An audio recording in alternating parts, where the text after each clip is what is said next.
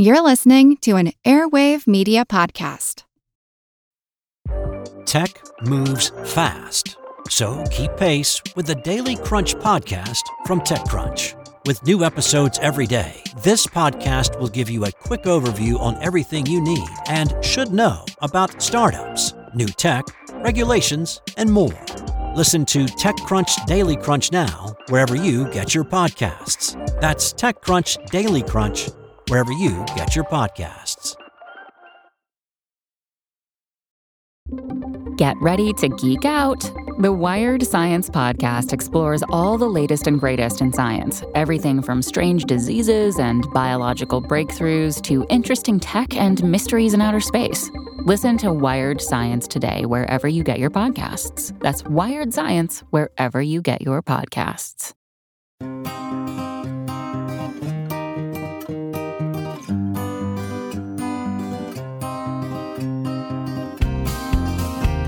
You perhaps know calcium carbonate better as limestone or as a wallboard or as a powder that once dusted the lapels of professors. But for some creatures, the chemical mixture CaCO3 is used to build Home Sweet Home.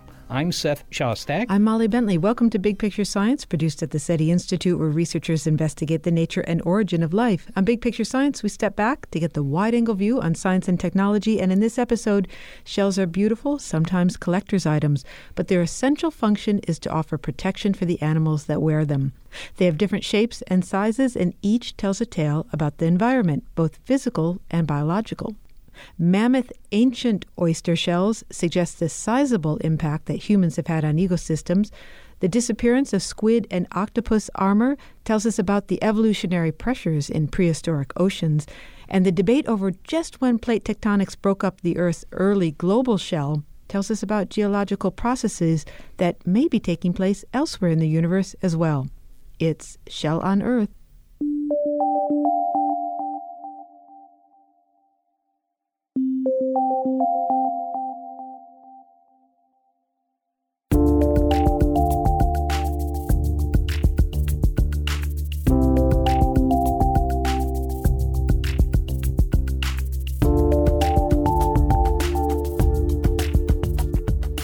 Even a child can figure out why an animal might have a shell.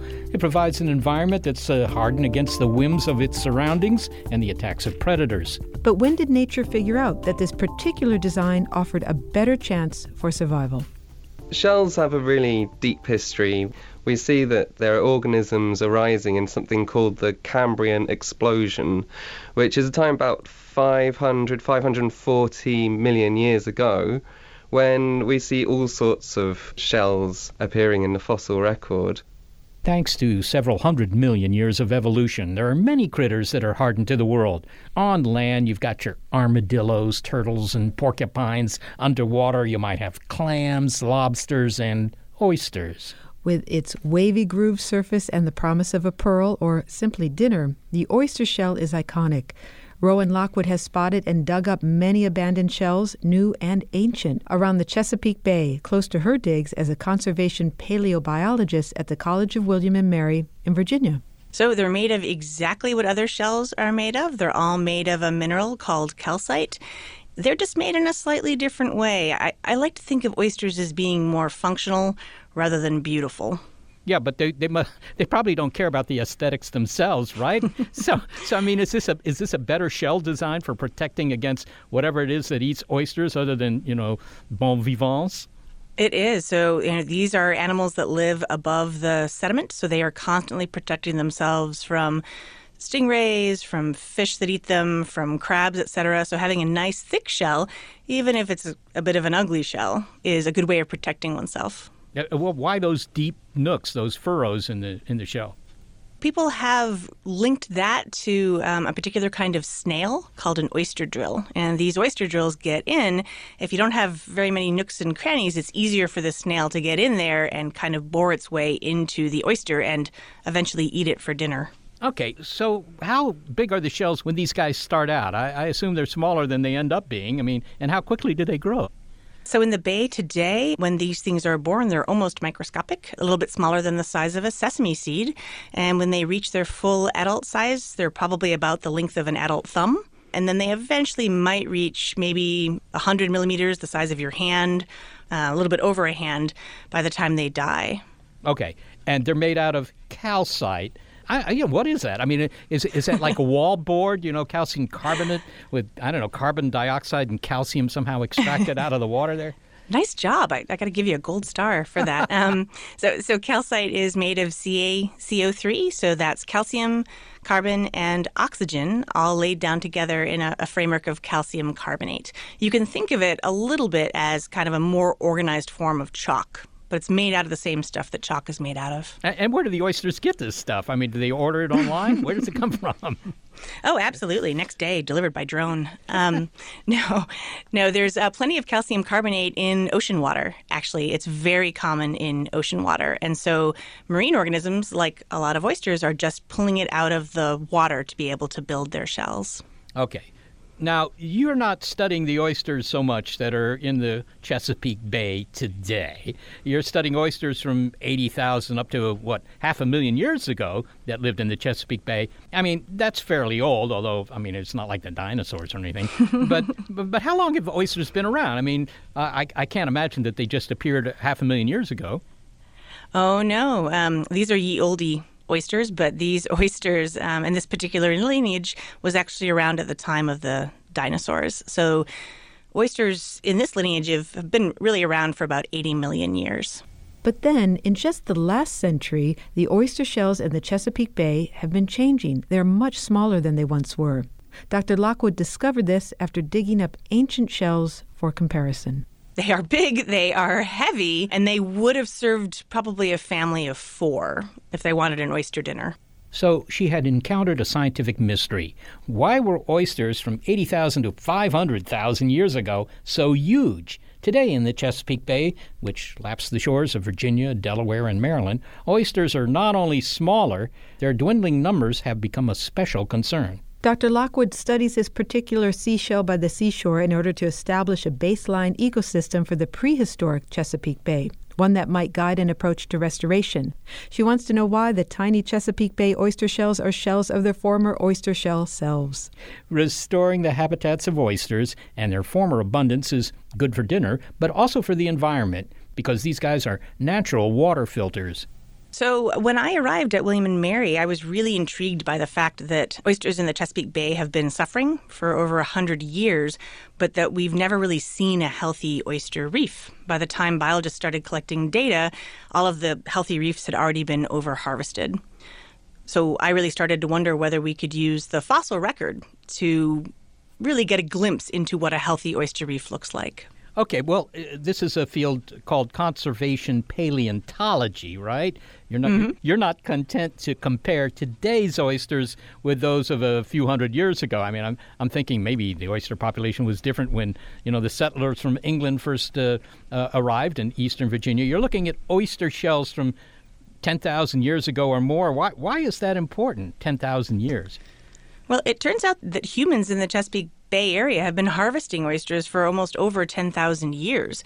So first the Native Americans, then the colonial settlers. And so if you really want to see what an oyster reef looks like before human disturbance, you need to go even further back. So I'm going back between 80,000 and about 500,000 years ago.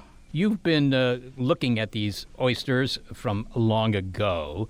Where do you find them? I mean, I would say in a museum's collection, but obviously that's not where they're found.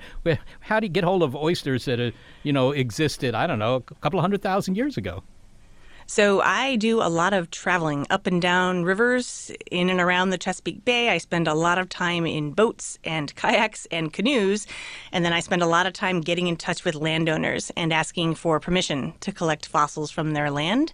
We have fossil oyster reefs that are located all around the modern Chesapeake Bay and are relatively easy to sample from the shoreline.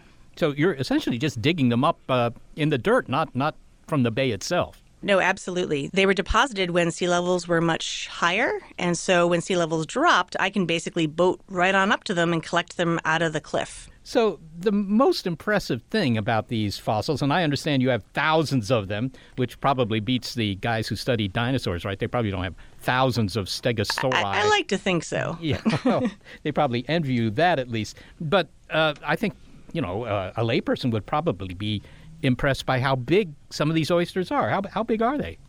Well, this was the thing that really caught my eye when I first started working on these oyster reefs. The oysters are huge, so they're about 3 times the size of a modern oyster. And you can find them preserved in these beautiful fossil reefs. The shells are still together in place, and they're still lined up the way they were when they were alive. And so they're sitting there right in the cliff for us to study. Okay, so they're several times. I mean, how big is that? I mean, is it the size of a dinner plate? How big are these ancient oysters? Yeah, so they're not as round as a dinner plate, but I think they're definitely as long as a dinner plate. And I like to joke to my students that you could use these things as doorstops. But I mean, why were they so much bigger then? Did they have a better diet? Why is it that they were able to bulk up 100,000 years ago, but not today? That was one of the first questions I asked, is why these oysters are so much bigger. I wondered if maybe they were growing faster than oysters in the bay today, or maybe they lived longer. And so what my students and I did is we used a tile saw to cut through these shells, and then we collect tiny bits of shell powder. We can use the oxygen isotopes, the oxygen atoms in that shell powder, to help us reconstruct winters and summers. That lets us count the number of years that these oysters were alive, what their lifespan was. And from there, we can basically find that these oysters are big because they lived much longer than oysters do in the Chesapeake Bay today. Some of these oysters lived 15, 20, 25 years before they died. But today they don't live so long. I mean, what's shortened their lifespan?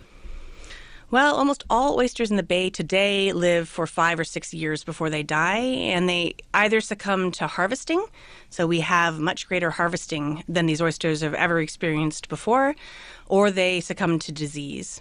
It sounds like what you're saying is that the fact that we go oyster fishing, if you will, if that's the right term, right, is responsible for the fact that the oysters we see are all small. It's a big one. So if you look at how we harvest oysters, we preferentially choose the big ones. And this is a problem for oysters because the number of offspring that they have is directly related to how big they got. So the bigger ones have more offspring. If you preferentially eat the bigger ones, you're removing them from the population just when they're reproducing the most. Well, that's really a kind of sea change in our attitudes, is it not? If that term's appropriate, by the way. I mean, that was terrible. I mean, when you think of conservation, you think of the policies in which we try to protect the young of a species. Don't fish out the fry, so to speak. But maybe that's just a natural consequence of our own tendency to protect the babies. But in fact, it's the old that we should be protecting, right? Not the young ones? Well, I would argue that for oysters, you get much more bang for your buck if you protect the adults. So you could protect a bunch of larvae, and 1 in 1,000 of those oyster larvae is predicted to survive, or you could protect an older oyster, which is going to produce over 1,000 larvae per year. And so for me, it makes more sense to protect the adult than it does to protect those larvae. What's the benefit of restoring the oyster population to the Chesapeake Bay? I mean, it sounds nice, and I'm all for the oysters, but if I ask myself, okay, but who cares, what would you answer? All right, well, the oysters actually have 2 big functions in the bay. So they are the water filtration system for the bay. If it weren't for the oysters, water quality would go way, way down. And it's estimated that in their heyday, the oysters were able to filter all of the water in the Chesapeake Bay in about 3 days. In addition to filtering the water, they're what are called ecosystem engineers. They build these 3D reefs on which other organisms, especially organisms that we like to eat, like blue crab and a variety of fish species, they build the habitat on which these different species live. That's truly amazing. They filtered the entire Chesapeake Bay essentially in 3 days' time. I mean, that's a lot of, sucking in water. I mean, it's a lot of oysters. Any idea how many oysters are in the Chesapeake Bay, order of magnitude? Oh, gosh. I wouldn't like to guess today. I will say, though, that people have estimated how long today it takes for all of the water in the bay to be filtered by oysters, and now it's closer to 300 days. So we've gone from 3 days to 300 days in about 100 years. Wow. One of the really interesting things about oysters is that they're hermaphrodites. They start off their lives as male, and then when they reach a certain size, they become female. And so it turns out that if we're preferentially harvesting the big oysters in the bay, we're also preferentially removing females from the population. So it's sort of a double whammy where we're fishing the largest, most reproductively active, but also preferentially female oysters in the population. All right. Well, finally, Rowan, if this afternoon we put you in charge of conservation for the states of Virginia and Delaware and Maryland, what would be the goal, and do you think you could achieve that goal within a lifetime? For me, it would be all about sanctuaries. So right now, if you look at the approach that we take to preserving oysters, we really tend to focus on the early life years of the oysters. We put out extra shell for them to settle on. We introduce new larvae into the bay, but we really don't spend a lot of time or energy preserving the adults. So I would strongly recommend a more permanent approach to sanctuaries. Right now, if you look at Virginia or Maryland, we don't have any long-term sanctuaries. We might set aside bay bottom for 1 or 2 years to preserve the oysters, but we don't do it over the long term. And if these oysters are supposed to live for 15, 20, 25 years, our sanctuaries have got to be long-term sanctuaries that are protected from harvesting. If we were to do that, quite honestly, the oysters would start to come back on their own. Rowan Lockwood, I guess for somebody who's very fortunate, you could say the world is their oyster. But in your case, I guess the oyster is your world. Thank you very much for speaking with us. Thank you. Rowan Lockwood is a paleobiologist at the College of William and Mary in Virginia. And what an interesting conclusion that, contrary to the conventional wisdom, the best thing to do to spare the oysters is not to spare the child, but to spare the adults.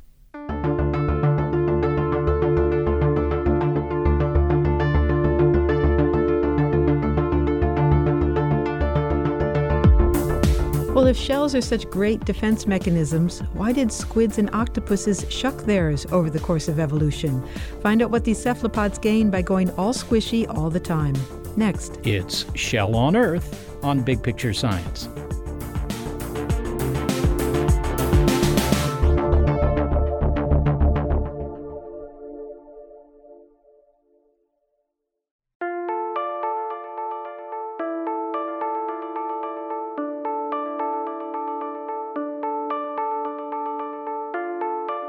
We all may retreat into our protective shells from time to time, but evolution has perfected the calcite variety to give critters permanent defense against predators.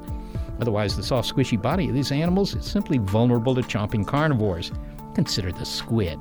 If you're a tasty cephalopod with succulent suckers, you might want to drag around a protective shell to ward off enemy epicures.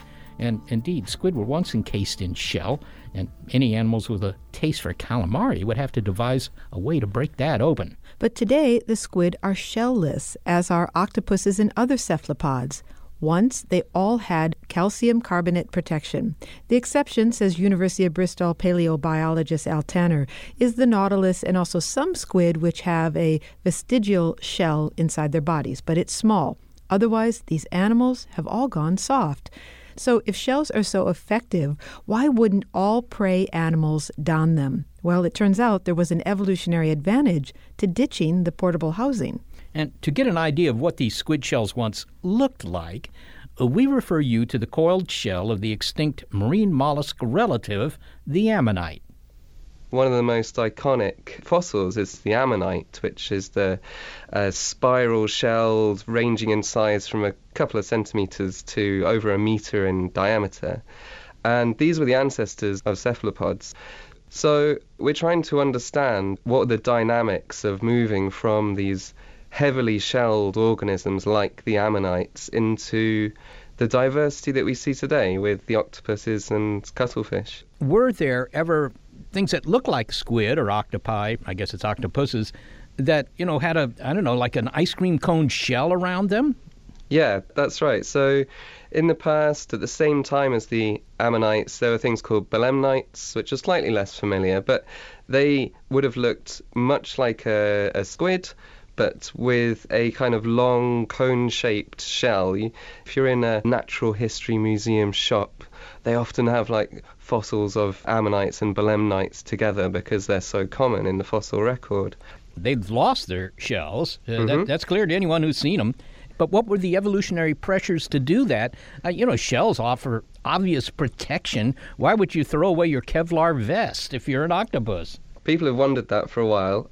And what we see is that the origins of these groups, it coincides with a really major shift in ecologies. Now, it's in the middle of a time called the Mesozoic, the time of the dinosaurs. So this is between about 60 and 200 million years ago. So that's a really long time span. But we can see that the squid, in particular, have a burst of diversity at the same time as fish do.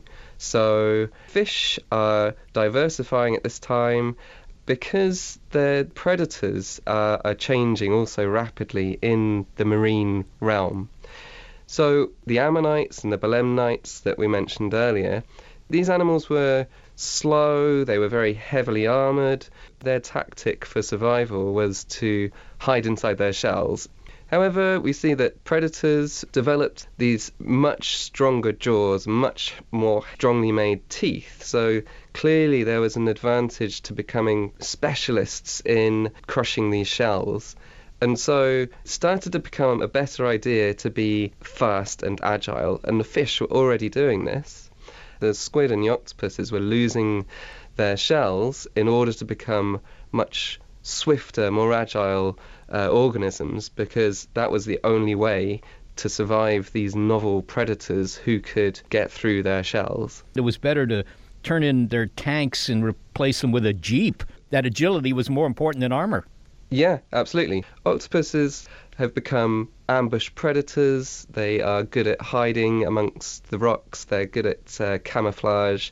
So is squid, but they have these lifestyles which would be very difficult if you were lugging around an enormous shell. The squid are very fast, and the octopuses want to squeeze into small spaces. So a shell is a really bad idea in either of these cases. I wonder if they have this penchant for squeezing into small spaces because they remember when they had a shell. Well, what about some of their other abilities there, Al? They can change color in the case of the cuttlefish, squirting ink. Did these evolve before or after they lost their shells? Were these, sort of a new armament in a way that kind of replaced the shell, or were they there all along? So we know that the ink sacs were definitely there beforehand because we see them in the fossil record. So ink, the type of ink that cephalopods use, preserves really well.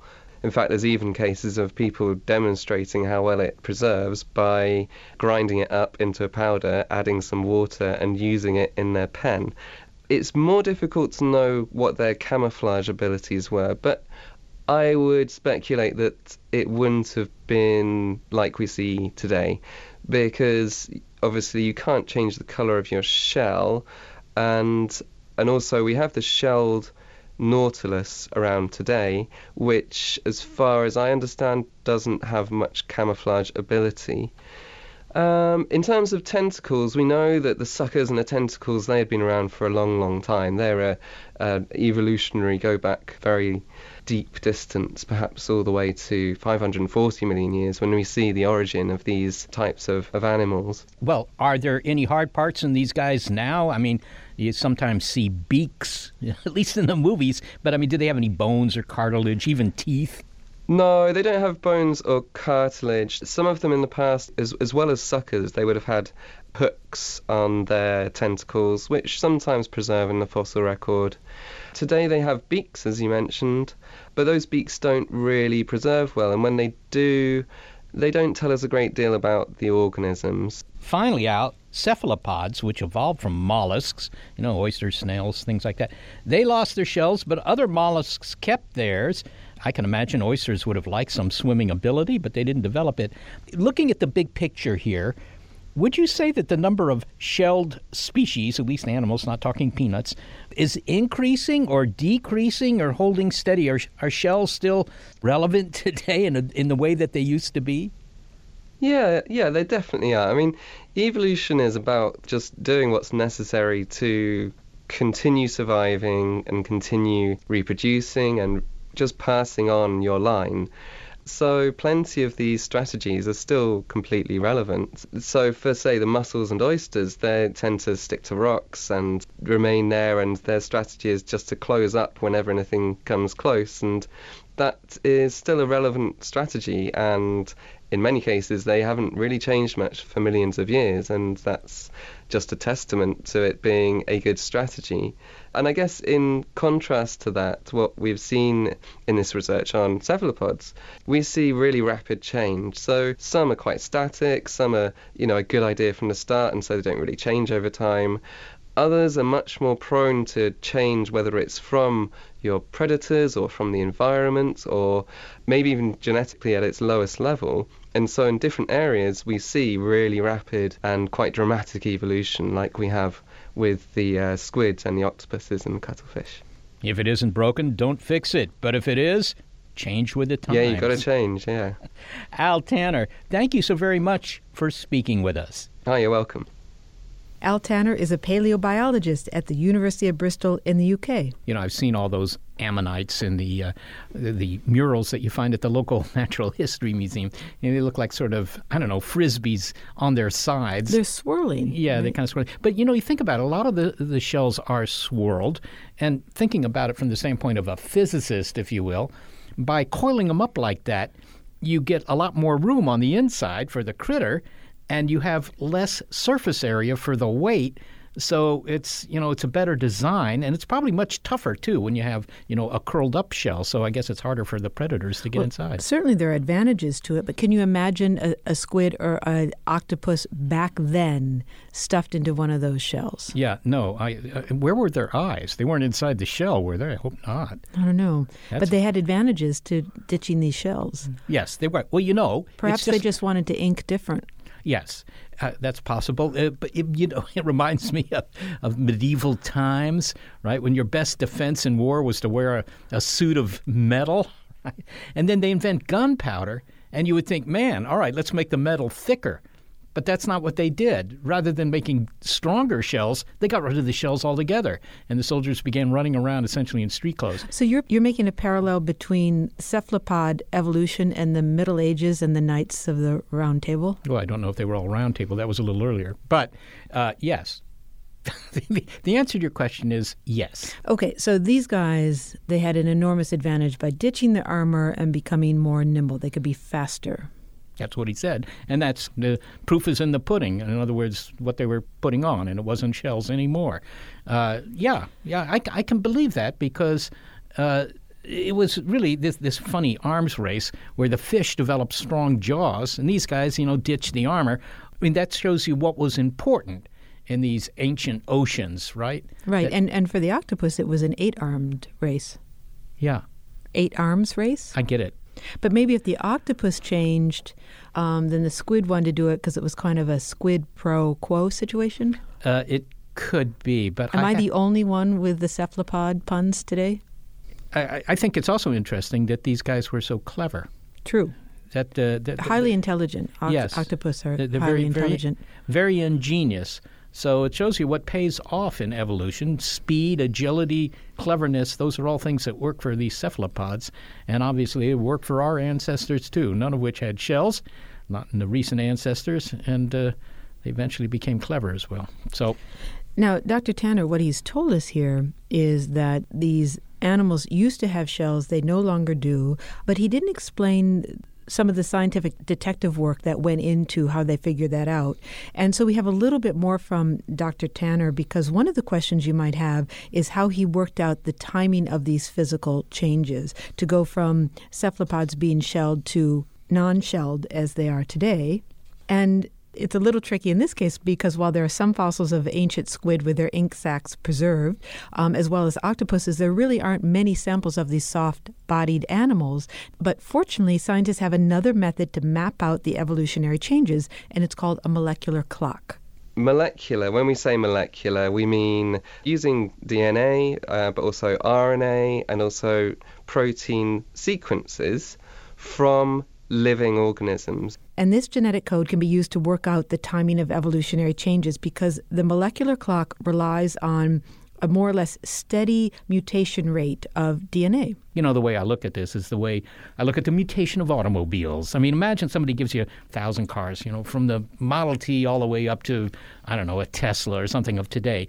And you don't know much about cars. You never studied cars. You never owned a car. But your job is to sort of order them sequentially in time. And you could do that because from year to year, the cars don't change that much. So you would just see, here's the evolution toward chrome bumpers or whatever it is. And that would allow you to, kind of order the procession of cars down the years. You could get the Model T at the head of the line, the Tesla at the end of the line.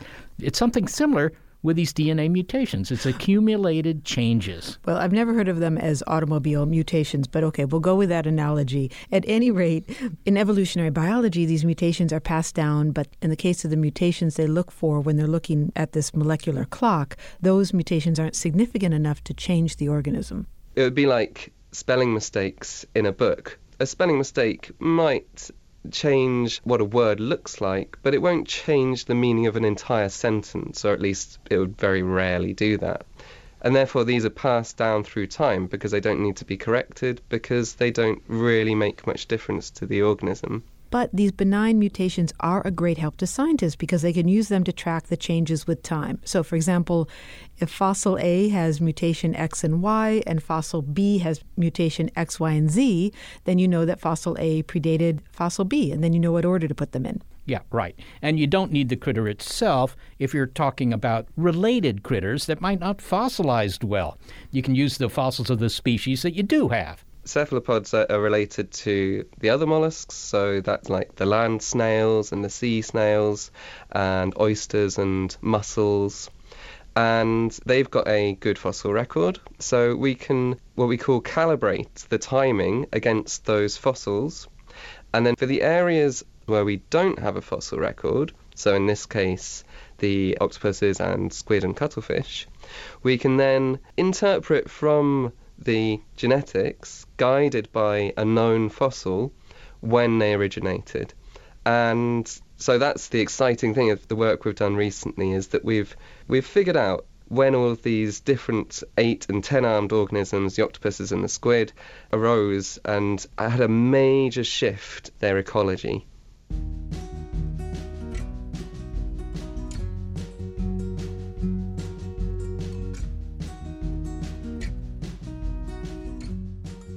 So when you give those guys material to study, I guess you have to give them shell. Okay, we're taking the shell game a step farther. We've talked critters, but could it be that the Earth itself was once encased in a giant globe-spanning shell? The latest idea is in an ongoing debate over plate tectonics. It's Shell on Earth on Big Picture Science.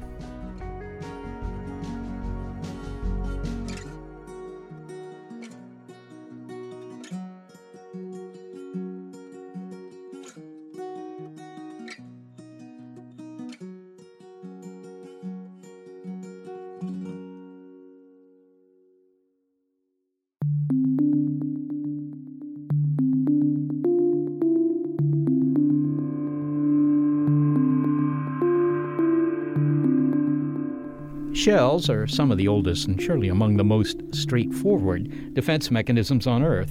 Squids and octopuses may have found reason to shuck these hardened houses, but other animals, such as oysters, have kept them. However, the oldest shell may predate the casing of the ammonite, that 240 million year old ancestor of the squid, and even the first shelled creatures identified with the Cambrian explosion 540 million years ago. The oldest shell that Earth has produced may have encased not an animal, but the Earth itself, back in the days of the Archean Eon, 4 billion to 2.5 billion years ago, a time before there was life on Earth. When was the Earth's crust a big plate or shell?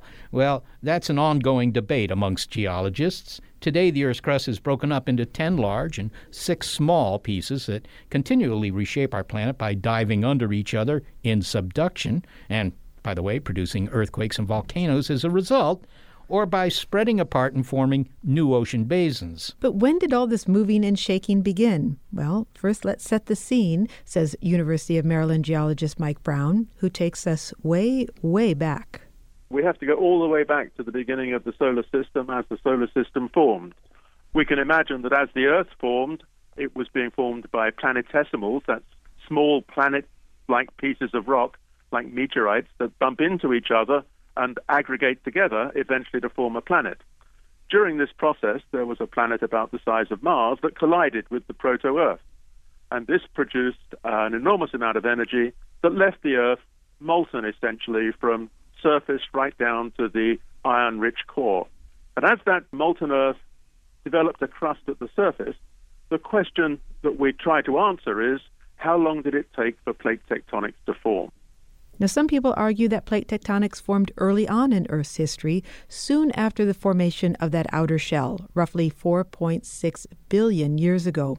Others would argue that because the interior of the Earth was hotter than we thought, the Earth behaved differently, and plate tectonics came later, a relatively recent development at 3 billion years ago. Dr. Brown and his team have argued in a paper published in the journal Nature that plate tectonics started later, that Earth's crust stayed more or less a continuous shell for more than 1 billion years.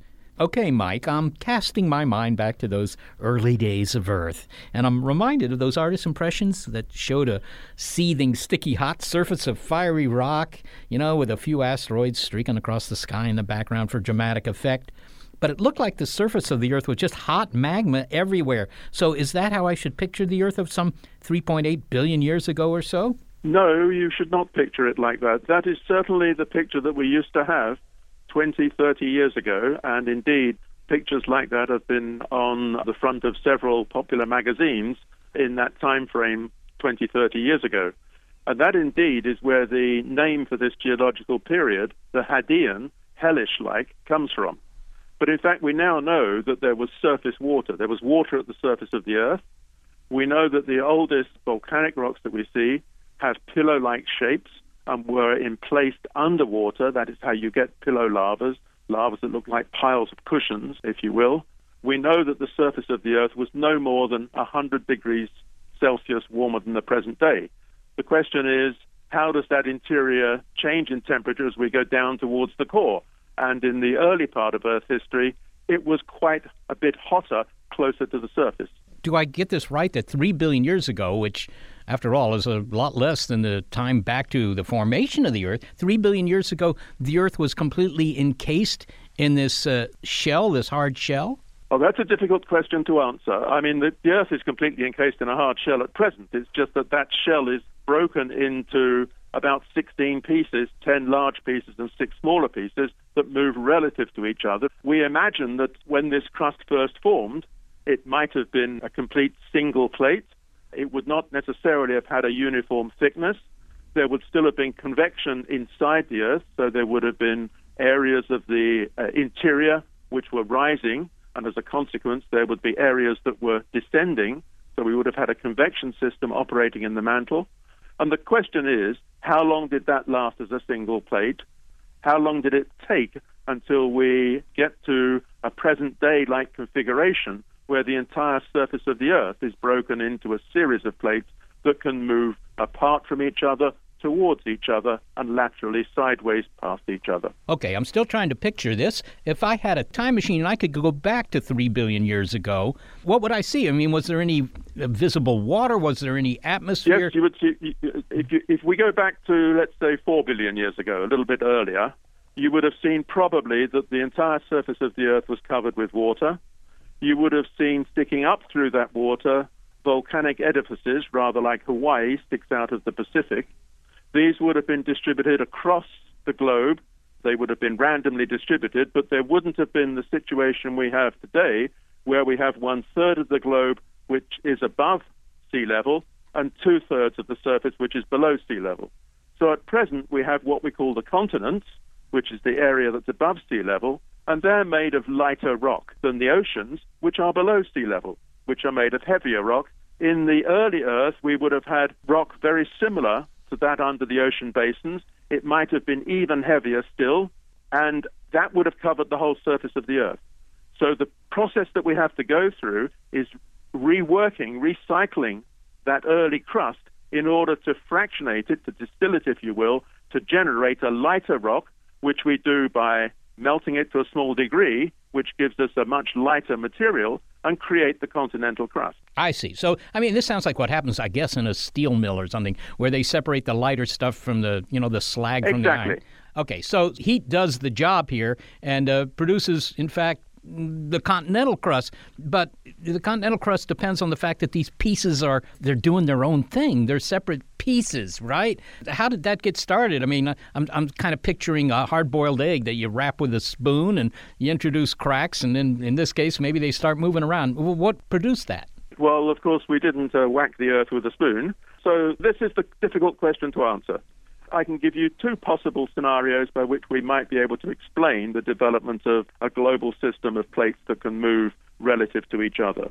You have to imagine that the Earth, when it was hotter, would have had material coming up from deep inside. These would be like large tube-like bodies of upwelling mantle material, the material that forms the interior of the Earth. And as these volumes of material move towards the surface, they would have begun to melt because we're going to higher temperatures at lower pressures. So they would generate magma, melt, which comes out as lava, which is what we see at volcanoes like that in Hawaii. Okay? These are quite large. They would produce large areas of magma. These plumes, they're called, these tubes of upwelling material, could have produced enough magma to push down this outer shell and start the process that we call subduction, by which one piece of this outer shell gets pushed under another, as we see, for example, off the coast of Chile in South America or off the coast of Japan. And these are the areas where we have the biggest earthquakes on Earth at the present day, because we're pushing the surface of the Earth back into the interior of the Earth. The alternative view is that maybe this outer shell, as it moves around, it begins to wear weaknesses, rather like bending a piece of metal. It begins to wear weaknesses in linear zones that then start to break. And we find that some of those can be moved apart by allowing magma to come between them, which means that other pieces have to move together to keep the surface area of the Earth constant. There seems to be a real controversy developing here, Mike, about when did plate tectonics start. I think, generally speaking, many people thought that it began relatively soon after the Earth was formed. But what you're describing to me here suggests, well, maybe not. How is this controversy going? I think the weight of evidence at present that probably we had some kind of regime before 3 billion years that wasn't a globally linked network of plate boundaries. Earlier than 3 billion years ago, we could have had an entirely single plate planet, or we could have had a mixture where in some parts of the planet we had the ability to push material back in a manner very similar to the present day. But it probably wasn't globally linked. Since 3 billion years ago, we've probably had globally linked plate tectonics throughout the remainder of Earth history to the present day. Now, the balance of opinion on that is probably maybe 60%, maybe two-thirds, in favor of plate tectonics starting around 3 billion years ago. There is, of course, still a substantial opinion that believes that plate tectonics started much earlier in Earth's history. And this is something which is important in science. It's important to understand. Science works by consensus. So it's not a question of which of us is right. We have differing opinions, and we try and find evidence to support one view or another, or perhaps an alternative, and we try and work towards a common understanding whereby we start to agree that, yes, this is the way it worked. And, of course, if we always agreed, there would be no fun. Suppose it's true that the Earth had this skin, this fairly, solid skin, this shell around it, and that plate tectonics didn't start up until, a quarter of the way through the history of the Earth, whatever it is. Why would that matter? How does that affect our understanding of the Earth? Or for that matter, how does that affect the development of life on Earth? They may not be related. The development of life on Earth almost certainly goes back to probably something like 3.8 or 4 billion years ago, although, as I'm sure you know, the evidence is extremely difficult to demonstrate that life occurred then, and there's a lot of ambiguity, so there's a lot of controversy. The importance of plate tectonics is, first of all, many of Earth's resources are related to plate boundaries. So, for example, we can think of copper production in Chile. This is related to the fact the Nazca Plate, as it's called, is being pushed under Chile, generates volcanism, and those volcanoes concentrate the element copper. And we can think of a variety of economically important deposits that are related to plate boundaries. And so understanding how the Earth works enables us to make better predictions of where we might find economically viable deposits of important minerals and important elements that our society demands, and in particular rare metals for use in things like cell phones, for example. So there's an economic advantage to understanding how the Earth works. It's also just intrinsically important, I think, to understand how our planet developed and how our solar system developed and how other systems similar to our solar system might have developed. And as you know, there's a great interest at the moment in what are called exoplanets, potentially planets that could be habitable in other systems. It sounds as if the mechanisms that you've described, in which the Earth develops this crust and then eventually breaks up and you get plate tectonics and so forth, which, as you note, are important if you're going to be a technological society, that might be a general phenomenon. I don't know whether there's anything in this story that suggests that Earth is particularly special, except for that big impact that created the moon. I mean, is what happened on Earth something that we should expect to be frequently the case, or is it something relatively rare? That's a difficult question to answer. I think given the potential number of stars out there and therefore the potential number of solar systems, on a statistical basis, we could expect to find other habitable planets. In terms of our own solar system, the thing that's unique about the Earth is the fact that we have water. And the reason we have water is because it was probably mostly brought at a late stage of construction of Earth by impacting meteorites. They brought the water to Earth. So there is something unique about Earth within the solar system, and it relates to water. And in fact, the reason that we have the continents is because we have the ability to fractionate these materials that are derived from inside the Earth to generate this lighter rock, and that involves water because we require a source material to melt that has some water in it. So without water, we wouldn't have continents. Without continents and oceans, we might or might not have life. We might not have sustainable life. So water is extremely important to Earth within the solar system. Mike Brown, thank you so very much for speaking with us. Well, Seth, I enjoyed it. Thank you very much indeed. Mike Brown is a geologist at the University of Maryland in College Park, Maryland. Indeed he is. And, something interesting he said there that struck me was that the ancient Earth, back in the Hadean times, it wasn't all that hot on the surface. He said it was only 100 degrees centigrade warmer than it is maybe today, And so all those artists' impressions of this churning liquid hot rock, they're all wrong. It wasn't that hot. It was only like the boiling point of water. I mean, I guess that's hot. But the big question is when that heat began to break up the shell that covered the Earth and plate tectonics began. Yep. It's like, in astronomy in a way, that some of the biggest questions in biology and geology and, of course, paleontology are about dating things. And we've heard about a couple of different ways to date things. I mean, if you're talking about rock, really old rock, like the Pilbara Hills in northwestern Australia, and I've actually been there, the oldest fossils that we've ever found are there. How do they know how old the rock is? They do that with radioactive decay. That's a well-known laboratory procedure that can give you fairly accurate dates. I mean, within a few % of how old a piece of rock is. And that's relevant to Mike Brown, Professor Brown's story about trying to understand these ancient processes from billions of years ago. So you can use that kind of dating for rocks that are billions of years old? Well, true, yes, because he was finding, evidence in the morphology of the rocks, how they're shaped, but also in fossils and so forth and so on. But, if you want to know how old something is, if it's that old, billions of years, then you use radioactive dating mostly. Now, if you have something that's in the more recent deep time. It's not so deep.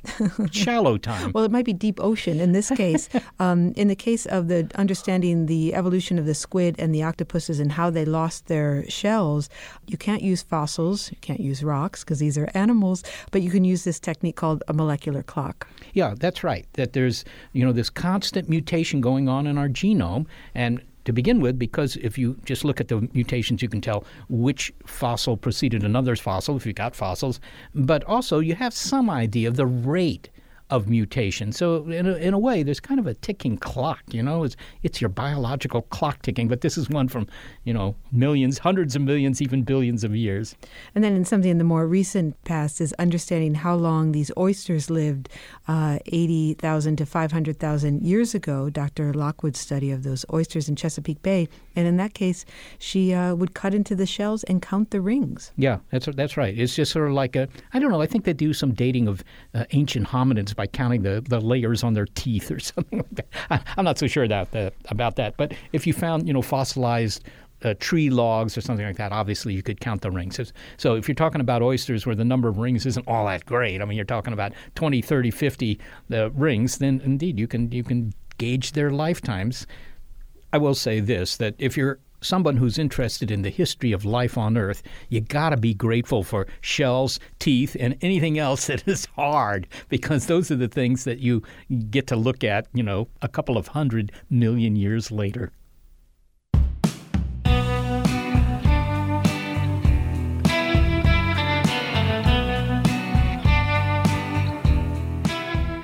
Thanks to the people who are truly excellent in helping us produce a show each week. Senior producer Gary Niederhoff, operations manager Barbara Vance, and intern Sarah McQuaid. Thanks also to financial support from Rena Shulsky-David and Sammy David, and to the William K. Bowes Jr. Foundation.